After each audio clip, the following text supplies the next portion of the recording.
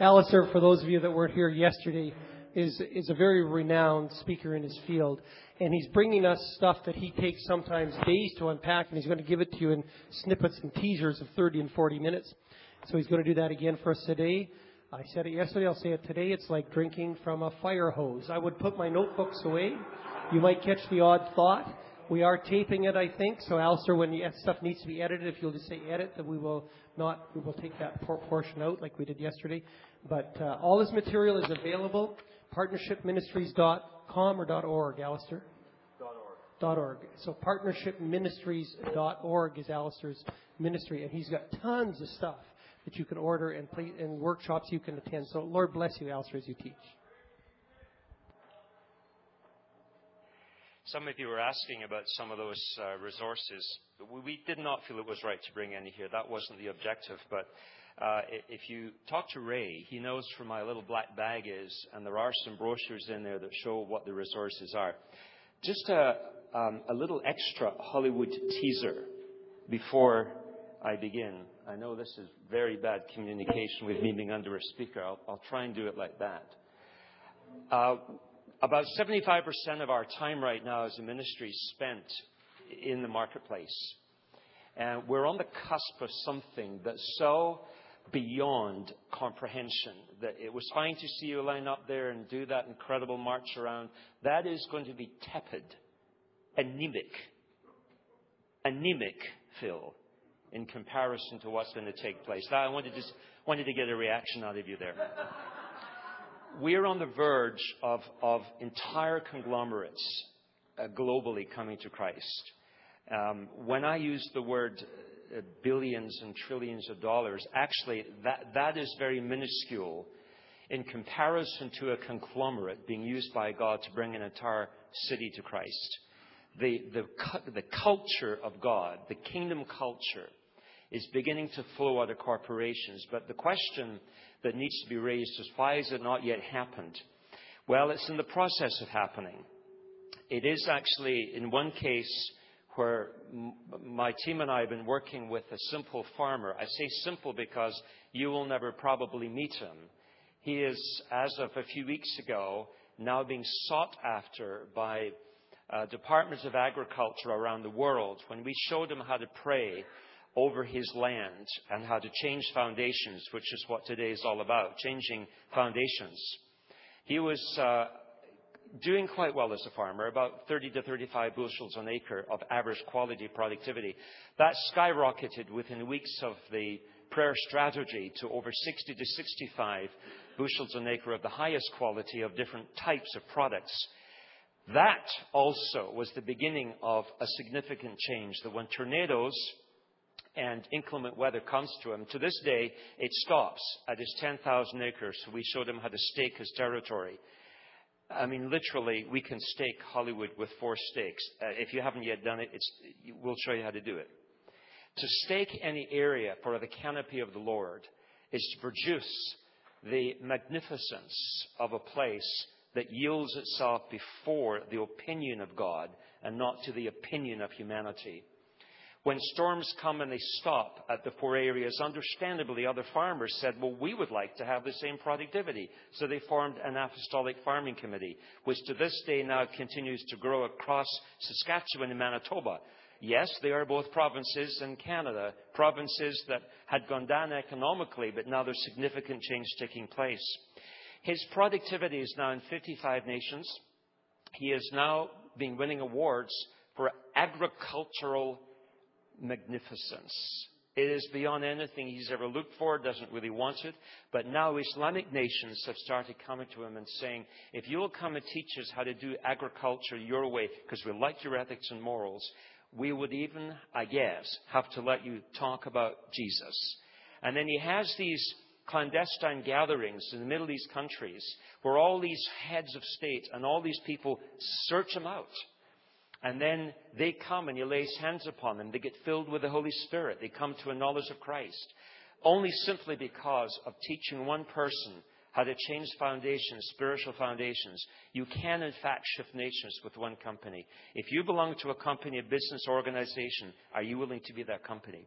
Are you willing to work and walk in humility and holiness before anything else? Tonight I'll talk a little bit about bringing in the presence of Christ into an area.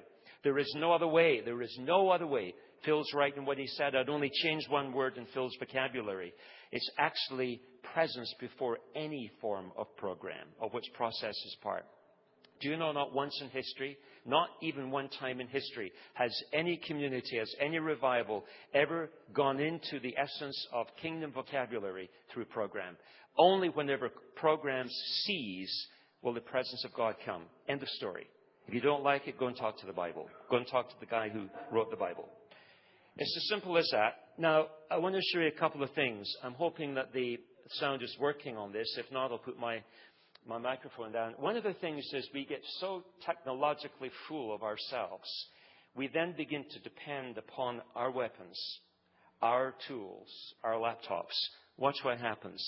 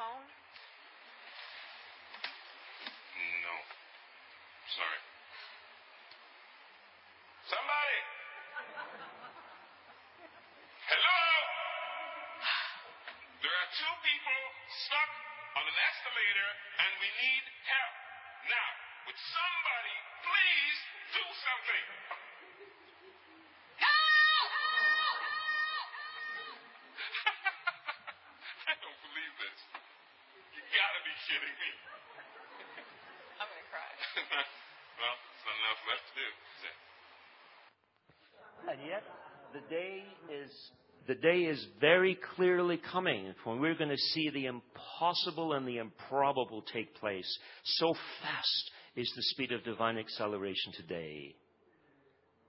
Some people like to climb mountains. I like to build planes in the air.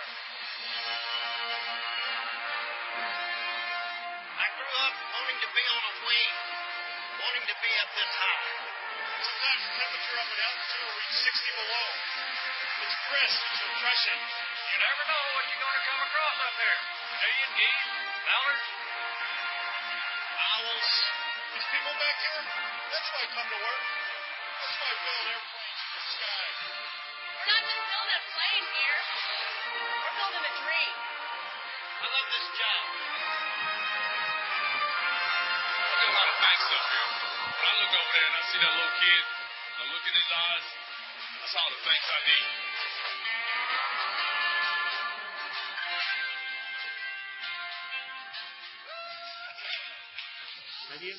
Sometimes you'll see also the improbable take place. I mean, can you imagine, for example, going skating in all places such as this?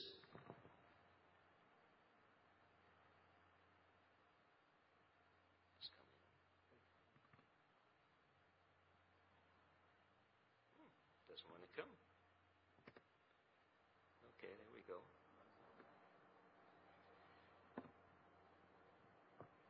حبيبي يا نور العين يا ساكن خيالي عاشق بقالي سنين ولا غيرك في بالي حبيبي يا نور العين يا ساكن خيالي عاشق بقالي سنين ولا غيرك في بالي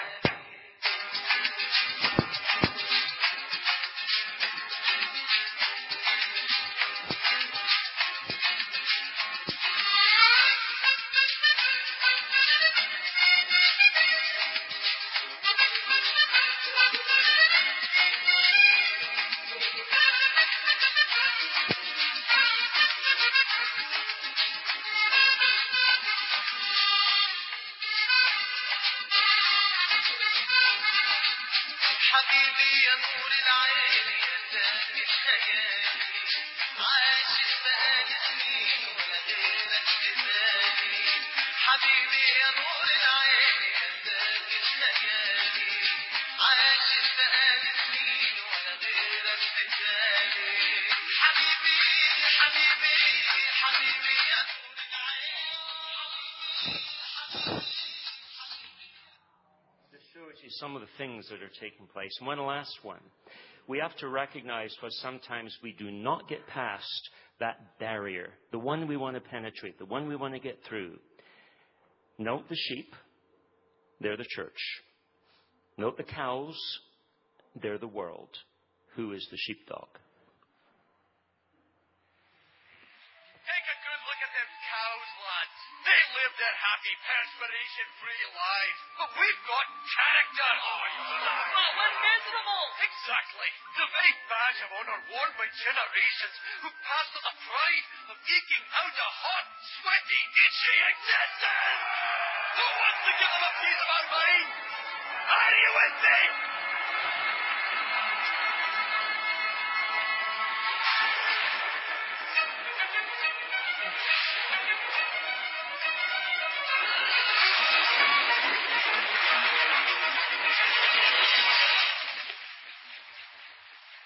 So, where do you guys think you're going?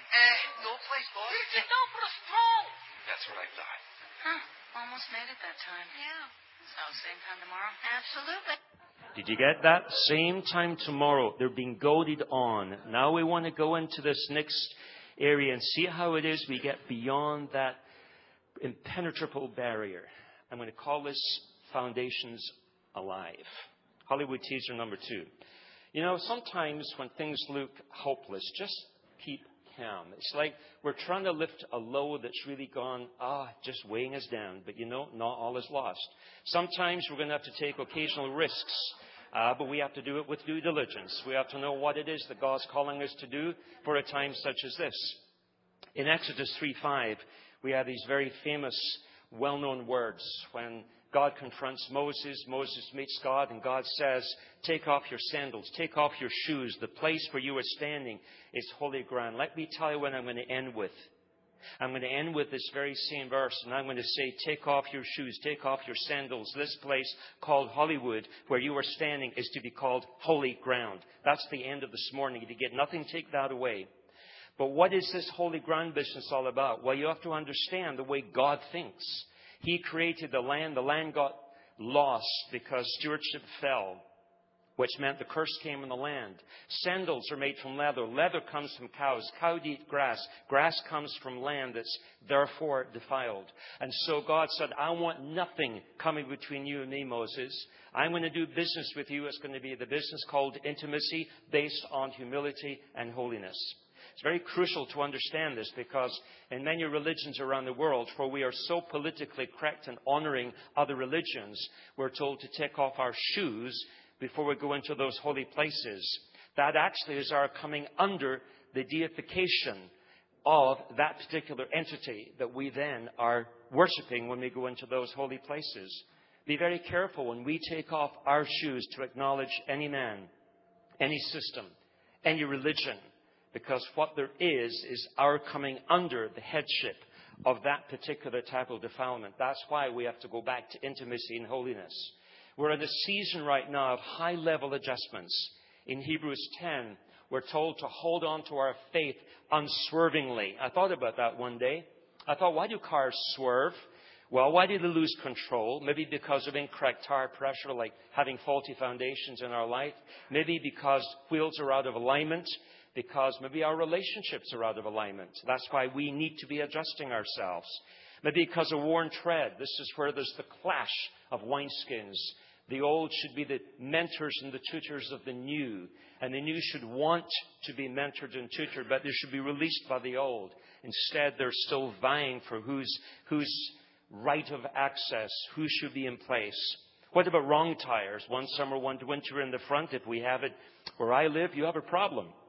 That means we misunderstand the season of God. There is a new season. I'm going to be speaking Sunday morning on the new season of God that's come in the last 12 months or so.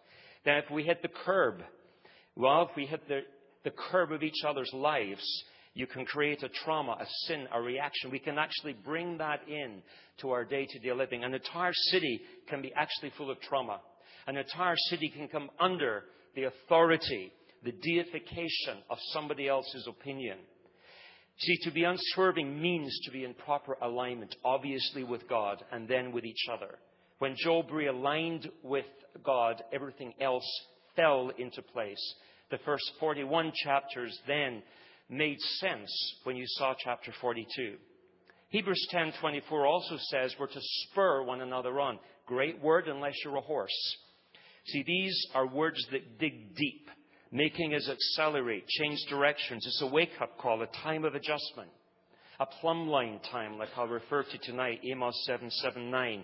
Establishing outward-inward integrity. When a company, when a business works in the plumb line integrity of God, I tell you what, I will guarantee you from Scripture, I just showed this to other people this past weekend, you will draw clients, you will draw people unheard of before, which is what Cindy's probably finding just now. In fact, again, Father, we just ask that you give Cindy the right words, the right ideas, the right thoughts, the right intentions. Give her, Father, that sense of urgency, give her the purpose. But we pray for the person she's meeting with. That person will have an unheard of, previously unheard of hunger.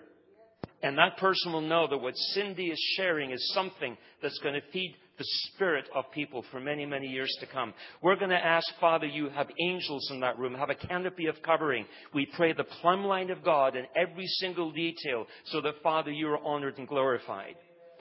God, cities, nations, Proverbs 11:14. For lack of guidance, a nation falls, but many advisors make victory sure. Don't please ever take that verse out of context. The way you see it is the way it is. That's just the way it is. A nation can actually rise or fall depending on the attitude and the opinion and the words of the people who speak forth either the word of God or the word of humanity in that place. These are words that are positioned in the spirit realm that then feeds the physical realm. The physical realm then feeds the people who will live and work on that because they're constantly being fed by the spiritual realm. It's an ongoing issue until somebody comes and changes that into the leverage of righteousness. Proverbs 11:10 and 11. When the righteous prosper, the city rejoices. Through the blessing of the upright, the city is exalted. Shout, the Lord's given you the city. It's in His DNA to give cities, to give communities, to give conglomerates into the hearts of His people. Listen, the Lord is calling to the city. Micah 6:9, Ecclesiastes 9:15. We don't have to be a card-carrying apostle or prophet in order to appropriate the wisdom of God. Because this poor man, wise in the eyes of God, but foolish in the eyes of the world, saved the city by wisdom. Hollywood's got a predetermined, God-given, God-inspired, God-intended, God-created destiny. May I say it slowly? Hollywood has a predetermined, God-given, God-inspired, God-intended, God-created destiny. If you ever thought communication was not part of God's original purpose, turn to Matthew 28 very quickly. God is a God of acclamation, God of proclamation, a God of insight, God of perspective. But the release is based on the people of the hour, stepping into their place of significance, rising up into the plumb line utterance that God wants them to declare, so that they will move heaven and earth in accordance, in alignment with what God has declared for those people at this time. Did Jesus ever do that? Great question. Absolutely yes. Matthew 21:10. He stepped up to that moment. He stirred the city. He aligned himself with the Father's will. Then everything else began to fall into place. His teaching, his healing caused amazement. Yes, sometimes amazement's not necessarily hunky-dory stuff. Sometimes it's not all it is, but you're stirring up the issues. There's a lot being stirred this week, particularly through the worship that's taking place here. And don't worry about this being here and the venue being somewhere else. God is not worried about time and distance. He can connect anything He wants at any time when people stand up with the righteous motivation. Did Peter do this? Fantastic question that you ask. Yes, he did. Acts 9:35. He, in the name of Jesus, spoke out the words of alignment. He brought the paralyzed man, topology of the community, topology of the city, topology of the church, into a place of active participation, get up your mat and get out of here. But at the same time, two entire communities suddenly had their DNA turned back to God's original purpose. Lydda and Cern became 100% born again and transformed. One word is all it required for the church, Peter, to do the work of God. Alignment. Did Jonah do it? Yeah.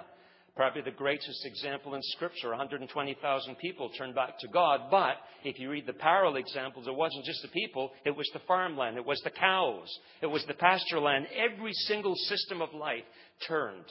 Now, we know that later on, in fact, they turned back again. But that's for another time, another story. That's why we have to steward what God shows us. Our vision, remember our vision in our alignment for any conglomerate is to open up the eyes of the people who live, dwell, work there. That's the purpose, turning them from the darkness to light. That's what Paul said to King Agrippa. And this particular mandate has never ended, never ceased. It will be part of our priority apparatus until the return of the Lord. Third, turning them from the power of Satan to God.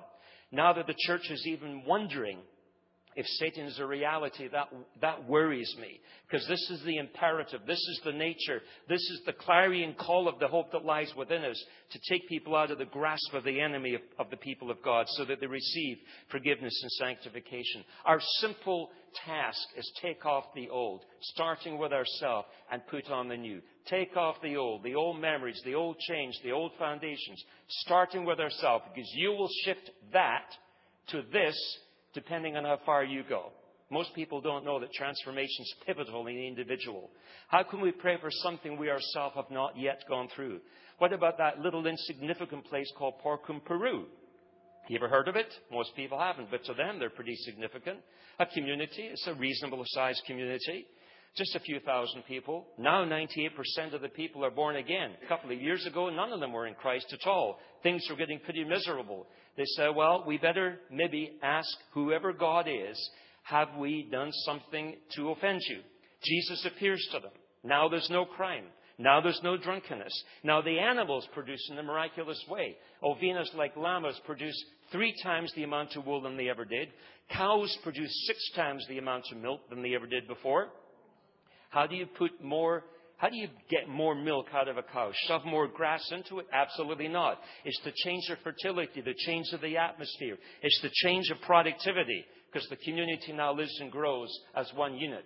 Near Belo Horizonte, there's an area there where people have been praying for many, many years, and they go into this place where God habitates with them. Do you know at night all the trees glow, all the leaves grow, the ground grows, the complete presence of God is like a light that comes in. You can read your Bible at night. The stars are there. There's no artificial lighting except the light of God. People I know of are speaking to the other day. They were taking leaves out of there to try and take them home. And the minute they left the area, the leaves lost the glow, because you can't market God in the wrong sense of the word. If you start to market Him for your purposes, watch out. You're aligning back to humanism again. In Fiji, why is it they've got a new coral reef there on the island where they did all that dancing, the occultic dancing, this whole kind of firewalk dancing it's called. And they're walking in these hot coals. It was an occultic practice. And all their coral reef, their main commodity, had begun to deteriorate. After they repented, in 1 year they had a brand new coral reef. Marine biologists came to say, what is this? We've never seen anything like this before. You see, with God nothing is impossible. He can restore, He can remake, He can rebuild when we fall in alignment with Him. That's why the church, the people, the Senate, the ecclesia, you and me, we are the mouthpiece of God. As the church, the word ecclesia means Senate. It's a military word, a governmental military word. And God says, if you're willing to see what I'm going to show you in heaven, and you declare it by processing what's going on earth, removing the birds of prey, the weeds, the stony places, I will establish my authority in your area of reference, in your area of responsibility. That's why when the church, as the sign of God's kingdom, aligns with God on every single detail and does not rely upon the familiarity of the past, then we'll get the cutting-edge moment of God's significance in everything that we do. In other words, you have to stand in the gap. Let's do that one again. I'm having to use the audio here. You see, standing in the gap is the Hebraic term of a law court metaphor. Put one hand in the head of God, one hand in the head of the problem. Bring the two together. Bring order into disorder. Start with yourself. To the degree we do this, you can actually change an entire city. To the degree we do this, you can actually change an entire city. To the degree we do this, you can actually change an entire city, but you must go the whole way. Always in Scripture, just take them down quickly. I'll not unpack them because of time. These are samplets of the Bible where God says, oh, if only you understood the promises I have for you. I have got so much for you to inherit. Genesis 15:7, Numbers 13:30, and so on. This is where I want you to understand that you are to possess what's been in my heart for you. That's why he said to Moses, take off your shoes. I want nothing getting between you and me. There is defilement on this land, and I'm going to show you how to address defilement. I'm going to show you how to address defilement in governments. You see, it's interesting what I heard Murray saying a few moments ago. If you understand these principles that we're sharing with you today and yesterday, and what the worship's doing, and this the whole element of the global, the local coming together, what you're actually going to see is you will have governments come to you. You will have people coming to you to ask for help. Now, not everybody is necessarily somebody you want to, as we say, carefully get into bed with, because the soul tie partnership is for conglomerates, businesses, as well as the whole area of intimacy. And that's why every dollar has to be looked at very carefully before we invest. God wants us to inherit what He's got waiting for us. Deuteronomy 30, prosperity. That's far, far more than just money. We hadn't even got time to get into that yesterday, the issue of mammon that comes under Baalism. We're talking the wealth of the kingdom of God. If He creates, can He not recreate? Of course He can. See, when we're creating and looking at these brand new foundations, some of us have had a little bit of a hesitant start in some of that because we've had to learn the hard way, haven't we? What the issues are when we're plowing up the ground. And yet we are plowing ground, fertile ground that has to be brought into a place of relationship with God. Prosperity is understanding that God really does own all the cattle on the hills, even if the price of beef is going up. Deuteronomy 28:13, we're to be the head, not the tail. Joshua 18, how long are you going to wait before you take possession? But there is responsibility. You have to remove and drive out and dispossess the land of anything that in any way is contradictory to my presence, to who I am as Yahweh. It's a promise with responsibility. That's why, you see, we have to see and listen and watch in the way that God calls us. I went out last night with 3 other people. What's that called where I was? Where would it? Okay, that's where I was. And it was very interesting being with 2 people who know it well, and John, Rob, and myself. And all we were simply doing was outlining how the physical architecture took on the shape of spiritual issues from years ago. Some had never seen the gargoyles before. And I was explaining what gargoyleology is all about. And John began to see the spine right down that little narrow way. We saw how the dinosaurs and the little pointed tail, like a horned tail, even though it's a depiction of what modern art might really be. Often modern art depicts the spiritual issues. We saw the whole issue of why in the mountains there are sacrifices and why the Kalachakra ritual takes place in the water. And we began to show how different shops design according to the spiritual properties in the land. It was just a very simple on-site training, but shows you the fight that goes on in the spirit realm for supremacy. That's why we have to see carefully before we act, or we might make some presumptuous mistakes. That's why when we see from a myopic perspective, we have to be sure that, as I had in my case, the cornea was too round. And I had to wear magnifying glasses to see correctly. The light did not refract. But if we remove from the entire city whatever it is that renders the city unable to see from God's perspective, you can have the same amount of light come in, but now they see you. 2 Corinthians 4:4, if the God of the world has blinded the minds of the unbelievers from the knowledge of the glory of the gospel of Christ, ipso facto, is it not possible we can do whatever has to be done to change the shape of the corporate spiritual cornea? Of course it is. You see, you can actually nudge an entire city into a moment of insight and seeing God from an entirely different perspective. That actually has been happening more and more in North America. And the more we steward that, the more you will see cities collectively gaining a kingdom perspective, rather than just simply zeroing in on problems. And then we become reactivists. If you gaze upon the beauty of the Lord, and you begin to see His beauty in whatever area our responsibility might involve, you begin to see the magnificence of the story of creation, from the early moments right through to the resurrection, to the coming again of Jesus. And why, as I did yesterday, showed you the signs of the times. Yesterday was a wake-up call, a sense of agitation, a sense of divine adrenaline flowing through every part of our being, because time is so short. 30 days you could see a move of God. So incredible. Hollywood would never be the same. California would never be the same, because we're seeing this in other parts of the world. 90 days is highly probable. But as my friend George Ortiz says, 30 days is now very, very possible, if sufficient people know how to trip the wire of change. You see, in Eden, there were different separations that took place. Man was separated from God. That's why our intimacy is so often interrupted. And we get the earthly type of intimacy instead. Humanity from Creator. That's why our communication is so subject to disruption between God and us. Man from God. That's where the woman-man problem began. It's where the whole sexuality issue began. Did you know that? That's where all the issues began. The gender division began there. Generational division, parents against kids. Man from destiny. Humanity coming into a life-death issue. That was never God's perspective. Man was separated from land. That's why now in the last several years, land's become such a key issue in understanding God's perspective of how to bring transformational revival. The land will change. That's because God created the land. But we're stewarding the land. He said, you got to change it back to what I originally intended. Man was separated from God's canopy of protection. And we have allowed other sorts of canopies to cover us. Inadequate canopies. Man was separated from innocence and purity. Man was separated from God's covering. We entered into a thing called human culture. Still, God wants the best of our human cultures, but they all have to be subservient to the culture of the kingdom of God. Just a few more there. Look at the bottom one. Man was separated from a marketplace ministry.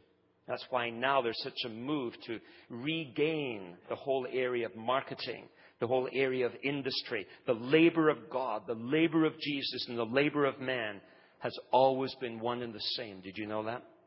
That's why now we're seeing God bringing reconciliation into all of those areas. How do you address what was lost in Eden? It's through addressing foundations. How to recognize them, how to address them, how to change them, how to redeem them. Redeeming what is lost. For the Son of Man's come to seek and to save what was lost. What was lost? All that we just talked about from Eden. Our relationship with God, our knowledge of His ways, our intimacy with Him, our relationship with each other and the generations. Specifically, marketplace relationships were lost. That's why, taking one of many examples in Scripture, Luke 19, when we insert ourselves as the catalysts of change with our gift sets into the fabric of society, what happens is, out of that responsibility, investment, authority, and an expectation of return literally is released. And that's how God then begins to bring a jurisdiction over cities through His people who understand how to trip this wire of change. Societal transformation means just that. Every fabric of a living community changes to the opinion of God. That's why I say, can you imagine what it would be like where you've come to at this point in Hollywood from, say, 5 years ago was wonderful. But it's nothing in comparison to what it will be like. That's why I keep saying, what would it be like if the magnificence of God literally came in that door of Hollywood tonight? Every single doorway, every single house, every single business, every single studio, every single roadway. But you know what? Because that's what God's doing. And that's what God always has wanted to do when we trip the wire of change. That's why the road to transformation starts in a solitary place. We have to want it for ourselves. And then when we've experienced it, we know what it can be like in the city. I live, I breathe transformational revival. When I go into a city, I look to see what's imperfect in the eyes of God. I look to see what's out of alignment. If I go to New Orleans, yeah, there's a lot of party going, but I know it's the opposite of the spirit of hospitality, which is what God wanted for that city in the first place. Hollywood, a magnificent institute city of extraordinary divine communication that in 1 second could announce the return of Christ to every single living person in the world. Very, very few commodities have got that potential within them. Can we see that in the road to transformation, intercession must be louder than the fear of man? We need to have a healthy fear of God permeate every single establishment so people will be drawn to seek you out and say, we know you have a word. We've run out of our own words. What's your word? But we must also recognize that third one there, that we have to have a healthy motive for seeking His presence. Yes, He will certainly make life a little easier, but heavier responsibility. But He's not a puppet God. That's why we have to address all these things you see there, our worldview. Don't be distracted. Sometimes I get very distracted by other things that are good. And I need my team, I need my family, I need my board to keep me very focused. What about the whole area of unity? Is it uniformity? Is it collegial unity? Or is it a form of intimate unity that I alluded to the other day? A complete unity, as we find in John 17. The type that in the psalmist, Psalm 133 would say, here I can command unity. I can command my presence. I can command the impossible to take place. Where's the impact in culture? That's a good question. Well, one of the reasons is that we're very full of ourselves. We've got so many programs. Or because we've disciplined ourselves to look different. People often say to me, you don't look like a clergyman. Well, what's one supposed to look like? Well, you certainly don't look like a Methodist, Baptist, Pentecostal, Charismatic, Anglican pastor. What's they supposed to look like? See, they have a wrong image of the kingdom of God. And so often there is this issue of deception. There's something lying within our midst, detailing itself. How about that? Standing room only. I foresee the day. That is an actual train full of people coming home from a trip on their holy enterprise, Islamically. But I foresee the day. I really do. I've seen it in the vision that God's given to me, where entire train loads, entire plane loads, people will seek out cities where the presence of God is found. And they will come like that. They will come and they will say, according to Zechariah, we've heard the Lord is with you. Can we come? Can we learn? Can we be taught? Can I put my hand on your garment? We might not want that, but that's exactly what they will want. So here are these 5 foundations I want to refer to today. God is addressing 5 foundation principles globally in the church. Number one is be positioned. Never forget these. Be positioned. You all know the story, I'm going to assume, of Ruth and Naomi. Incredible story of love and realignment. Prophetic destiny being released. In those days, women who lost their husbands had no destiny. So one daughter-in-law goes off her way, but another daughter-in-law, Ruth, goes to her mom-in-law and says, okay, your God's my God, I'll go your way. They go towards Bethlehem at the end of chapter 1. Bethlehem is stirred. Bethlehem is stirred because 2 women are willing to be positioned and to stand in the place of significance. Have you ever thought about the importance of being positioned? Watch very closely. Boy, he just made it, didn't he? Got to be in the right place at the right time there, mate. Let's have another look at one of these, shall we?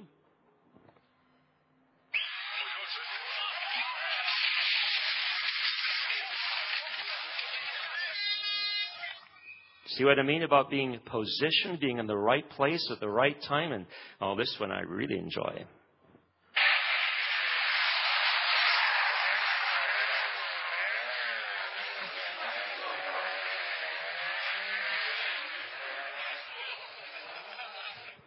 He's not going to try it anymore. Clever chap. Clever chap. By the time you get to chapter 3, suddenly Naomi's got it. She understands why Naomi's gleaning in the harvest field of Boaz.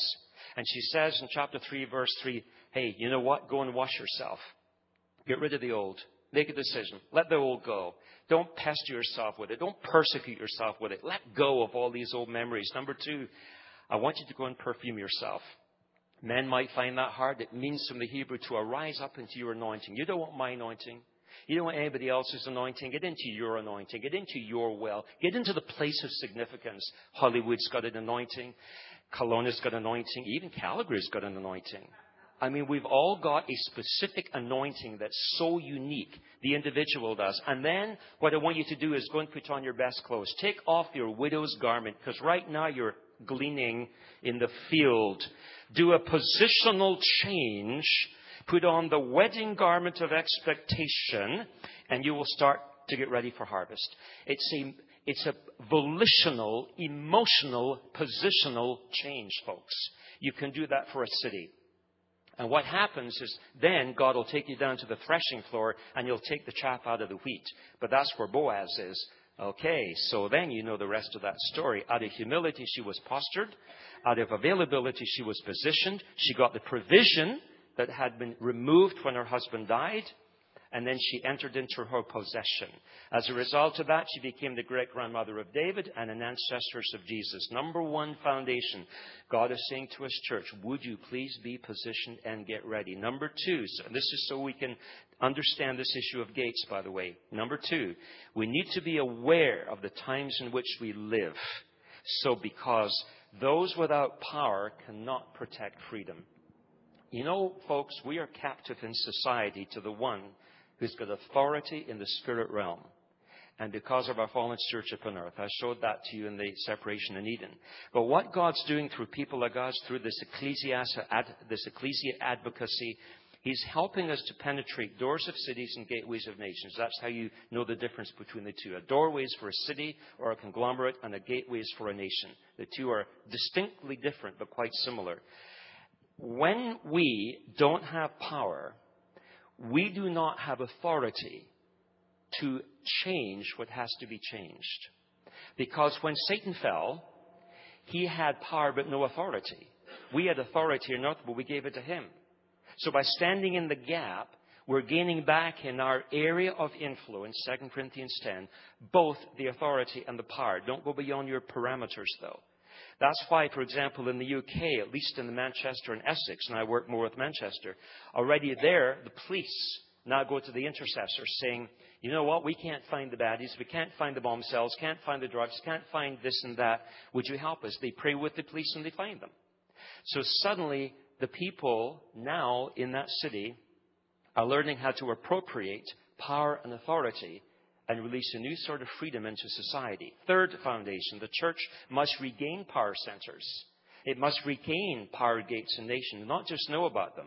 Because when we lose that sort of authority, all of society ventures into what I call spiritual receivership, which is really what happened to Hollywood some years ago.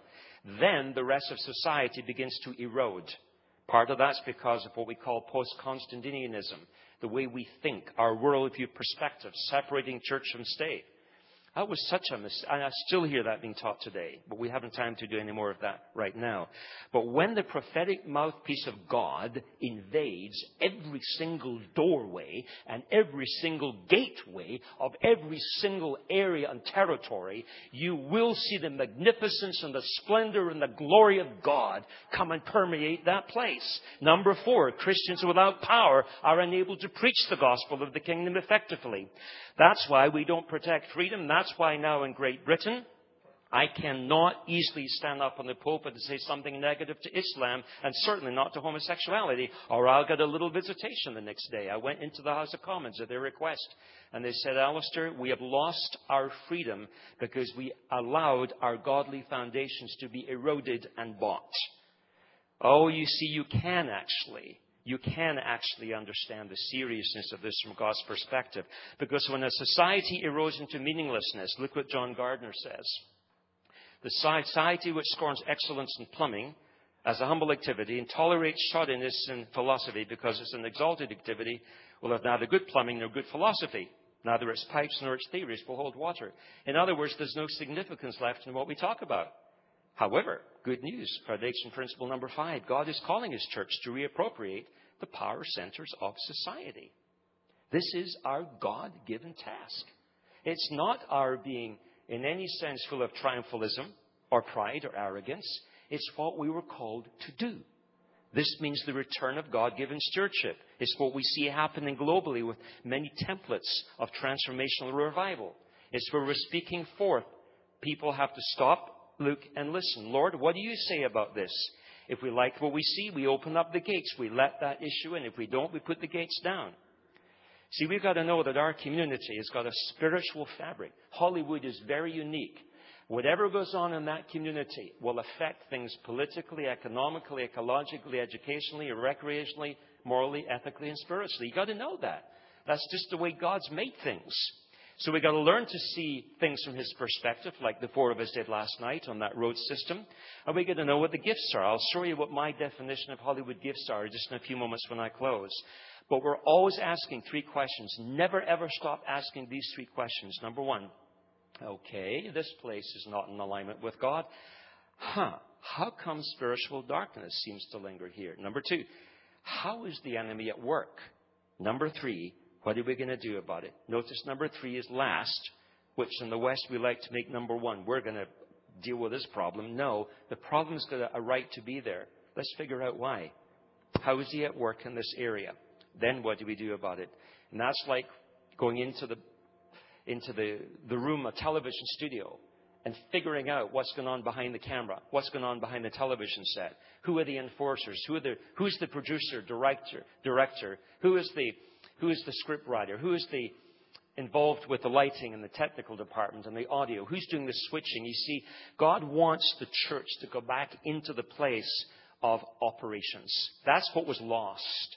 When I was converted in broadcasting, I had, as I mentioned the other day, a very, very physical visitation with God. I needed that as a broadcaster because my identity was caught up in who I was and what I did. And for many hours, the Lord ministered to me in a very private way, very personal way. Nobody knew I was a Christian. I went down to my studio the next day. I'd only been in the studio no more than 30 seconds. Was going up the steps towards my particular studio booth. One of our top directors said, "Hey, you, get out of here." He'd been my friend for years. "Get out of here. We don't want Christians in this place."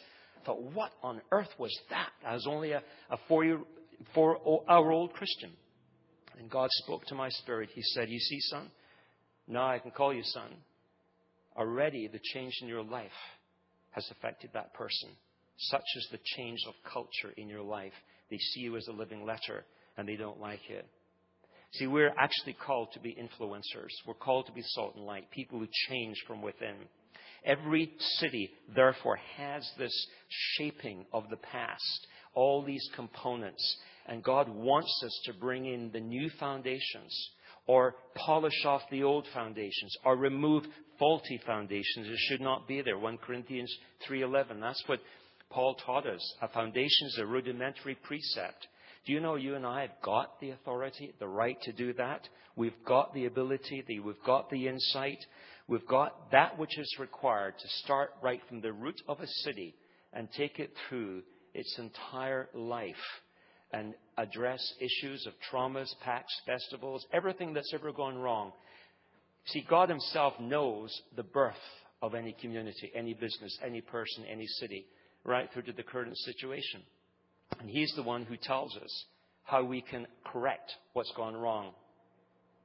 We minister to our city. We minister to our community. And they say we minister to each other. But if I'm standing on defiled land, I'm going to have my kingdoms, my notions of human power, my ways of doing things corrupted. But if I can change the terrain around me, suddenly I've got a whole new feeding trough, a whole new point of reference. You minister to your city by addressing the spheres of authority, starting with ourselves. This is the measure of authority, the metron that's opposed to us. And that helps us to know where and how and why the enemy has got certain rights, certain strengths, certain weaknesses. And Lord, if you open my eyes and I can listen to what your counsel is, then suddenly I'll have my right of entrance into all of these doorways, every one of the doorways of a city that exists. Now that's why we're seeing our transformational revival accelerate exponentially. Taking off the old, putting on the new. That's why, according to land, we've got to know that the land that we stand on, that we work on, that we build our studios on, that we worship on, the land contains the product of blessing and curse. New for many people, not new to God. And you see, the issues of the past have a spiritual cause and effect that never end until they're adjusted or addressed by the people of today. That's why the product is always subject to robbery in our businesses, our churches, our homes, our studios, until the original feeding trough that brought the malaise is addressed. That's what can turn the entire organization back into the knowledge of who God is. That's why land represents God's opinion of things. And that's why we can see all sorts of different root systems here. Lies, idolatry, theft, bloodshed, bad foundations. John the Baptist says, get rid of them. Jeremiah says, uproot them, get rid of them, remove them, even in a business like this. There's all your people involved in the operation, including the clients, and there's all the terrain at land level. Until these issues are addressed, they'll affect the people there, and they'll keep on affecting what goes on here. It looks a little bit messy, but in fact, it's so straightforward. You change all this, these people all change accordingly, because they then start dealing with their issues as well. So what we're doing is you have the land issue here. You've got the spiritual area here, which is composed of all sorts of things going on in the spirit realm that Murray showed you the other day on those circles. This is what we might refer to as first, second, third heaven. But in the second and third heaven, this is what's going on. And God wants us to draw from His throne in order to remove those issues, so that these issues are addressed to the degree that we do the necessary due diligence in our own lives, in our relationships, in our areas of office and studio and work and church. You deal with this, you'll always deal with that. It's like going to a spiritual dentist, in a sense, getting rid of the decay. And then you're bringing in the new foundations, and you begin to change the fruit. The life begins to change slowly but surely. And like Murray's been saying, the people are testifying this week already. There's a new sense of atmosphere, a new sense of purpose, a new sense of excitement that's going on. And we call it healing the land. The word rapha means it's a physician's word, to heal, mend, repair, to make whole. You can do that on the land, and all the institutions on the land begin to change according to the land itself. So where there's been heaviness and weight and bondage, suddenly there's a sense of, hey, there's a liberation. There's something new come to town. There's a sense of purpose. There's a sense of excitement. And the blessings of obedience that come, ecological, economic, personal security, civil, international security, honor and growth, innovation, creativity. Right out of one book alone, Leviticus 26, and it's repeated many times, these are what we see in all our transformational templates. Can you imagine what would that be like in Hollywood? What's it like in nations? Well, England is called to be the majesty of God. USA is called to release the authority of the believer. Israel, I am that I am. Germany, the excellence of God. France, the love of God. Japan, spiritual warfare. Canada, healing, reconciliation, destiny of nations. Singapore, the industry of God. Malaysia, the mosaic of God's people. Ukraine, the hospitality of God. Every nation has got a major redemptive gifting. So do the colors of people. Black, the long-suffering of God, the power of worship. Hispanics, the family of God. Whites, the authority of God. First Nations, Holy Spirit's authority, land stewardship. Muslims, the fear of the Lord. India, extraordinary apologists are coming to Christ even at this time. In the Asian part of the world, tenacity, aggressiveness of God. The Caribbean, the rest, the refreshment of God. What about denominations? Again, each denomination is brought into its redemptive calling. Baptist salvation. These guys there, Methodists, Presbyterians, social issues, the compassion of God. Pentecostals, the Holy Spirit. Nazarenes, holiness. Roman Catholics, fear of God. Anglicans, bless their pointed heads. They teach in the balance of Word of God and liturgy. Mennonites, reconciliation. Lutherans, good doctrine. Charismatics, the fire of God. And why am I saying this? Because in a place like Hollywood, in a place wherever you and I come from, those are the ingredients that God will release. But be prepared to take off your sandals, your shoes. The place where you're standing, Hollywood, is called to be holy ground. Why do I see Hollywood as being? Okay, this is no way to replace, diminish, or change what the people of Hollywood, those of you involved in the prayer purposes, already have determined. But let me say this from a researcher's point of view, from a historian's point of view, and from somebody who loves revival. This is what I have already seen. You're called to be a city of refuge. You're called to be a tool of communication and removing distortion. You're called to redeem arts and culture, have all the Tobiahs removed. You're called to be a template of kingdom culture, the beauty and magnificence of God's creativity being literally released globally. You're called to reveal the drama of God. Oh, I love that. I thought about this morning, and I just couldn't get rid of this.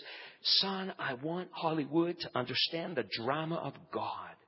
And what you've seen in these last 2 days, particularly with Promenade and other groups, this is just the beginning, and things will speed up before I return. My drama. I'm a creative God. I understand theater. I'm the one who developed theater. And there's a theater on right now between the heaven and the earth, and you're caught in the middle. And I want you to understand you get keys that will literally unlock destinies. The drama of God. And also Hollywood's called to reveal the splendor of God, the resourcing of God, the magnificence of God. Fulfilling Matthew 28, the Great Commission. You probably, more than anybody else in the world, have got the capacity to fulfill the Great Commission at a level and a depth with a richness and an understanding that goes beyond human comprehension. The play's the thing wherein we'll catch our conscience for the King, which means the King will become foremost in everything we do, think, say persuasively. And that is the play that will be sent to all parts of the world. And finally, Hollywood. Matthew 4:21, Ephesians 4:12-13. You're called for katartismos moments. You are called for the knitting together of those who have their own particular ways of casting out their nets. And when Jesus met the disciples, and when Paul talks about the government of the church, the word that's used is katartismos.